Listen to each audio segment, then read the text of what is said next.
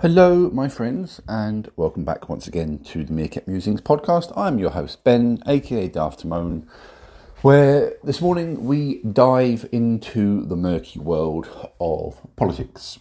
Once again, we are examining the failings of the existing Tory government and the failings and the timing of other goings on, which add up to almost a recurring pattern of, coincidence. And it could be entirely coincidental, but nonetheless, the timing does seem to spare a few people a few blushes. So, the other day, the deadline for the government handing over all materials about COVID-19 and the handling of the pandemic came and went. For those of you who don't know, the UK is holding an inquiry, a public inquiry, into how the COVID pandemic was handled. And one of the things that the people running the inquiry wanted were various messages, including WhatsApp messages, that were sent back and forth between various high-ranking MPs, including the then Prime Minister Boris Johnson. The government fought tooth and nail to actually say that some of these messages were not relevant and that therefore they should not be supplied. However, the inquiry turned around and said, hang on a minute, we'll decide what's relevant, as we're the ones doing the inquiry. You will turn over everything. And the courts agreed with the inquiry. They turned around and said, well, you know what, that's fair. That deadline came and went with some of the material, in particular material present on Boris Johnson's old phone, not being supplied, under the grounds that although Boris Johnson was allegedly cooperating with the inquiry, there were concerns as to how to safely access the data on the phone. Now, bearing in mind the length of time which has gone by, I am a bit surprised that no one has actually figured out how to get into that phone safely yet, but there you go. But nonetheless, the deadline came and went with the materials asked for not being provided, and this did not register in most of the mainstream media whatsoever. In particular, if you were to look up on the BBC website information about Boris Johnson right now, you'd see talk about the birth of his latest child, and I think that would probably be just about it. Instead, the news has been dominated by a scandal that's been breaking around an alleged case of a BBC presenter paying a 17-year-old for explicit photos.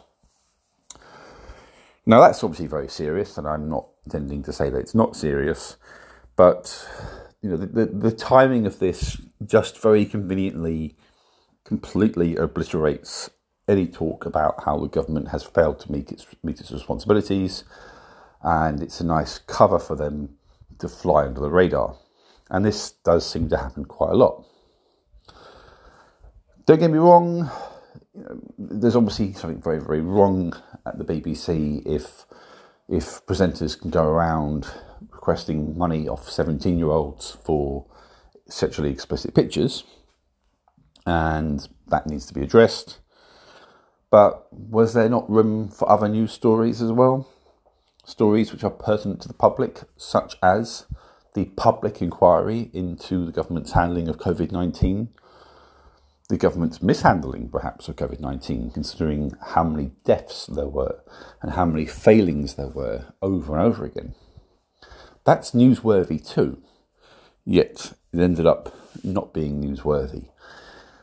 And I just can't help but feel that there's something very, very wrong with that picture. But what do I know? What do I know?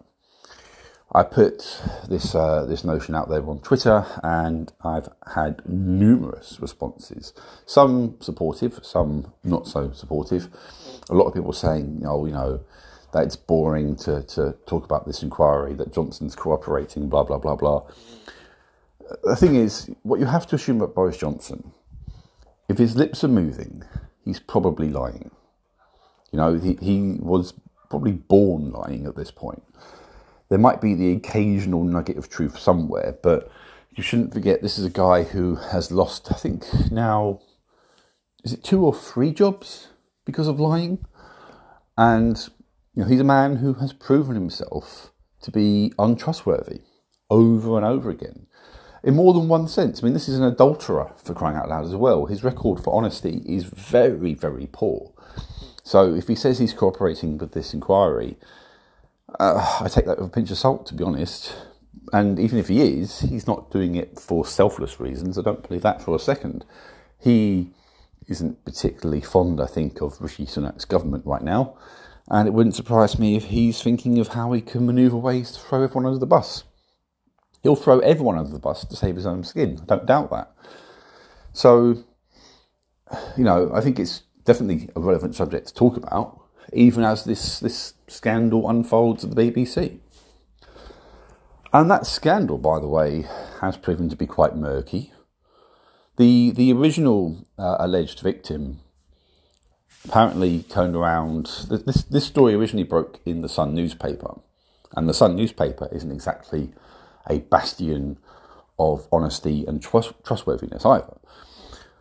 It turns out that a lawyer representing this young person, who is now, I think, 20 or so, had actually asked the paper not to run with the story, and the young person, or the young person's lawyer, has turned around and said that the story broke because of their mother breaking the story, and they're actually turning around and saying, well, no, my mother is actually wrong about this, and you know, I don't actually want to present this story in the way that's being presented.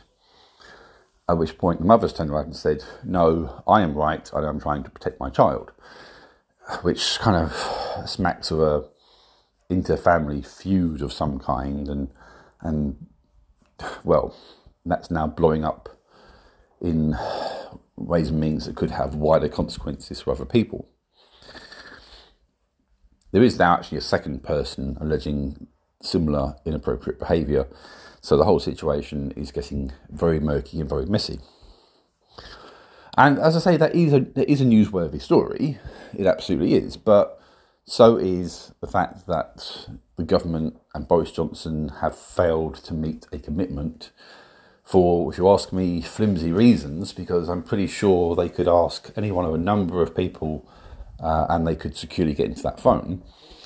You know, the fact that they're dragging their heels on this inquiry, that they've missed this deadline set by the courts, is newsworthy. It is important. The inquiry is important. I believe there's material that they really, really, really desperately not want to be in the public domain. And not because it's confidential or threat to national security, but because it's going to be humiliating for them when it gets out there. So they are fighting tooth and nail to keep that all on their wraps. Because that's what this government does. They are interested in protecting their own skins. They're not interested in doing what's right by the public. They're self-serving sycophants, a lot of them.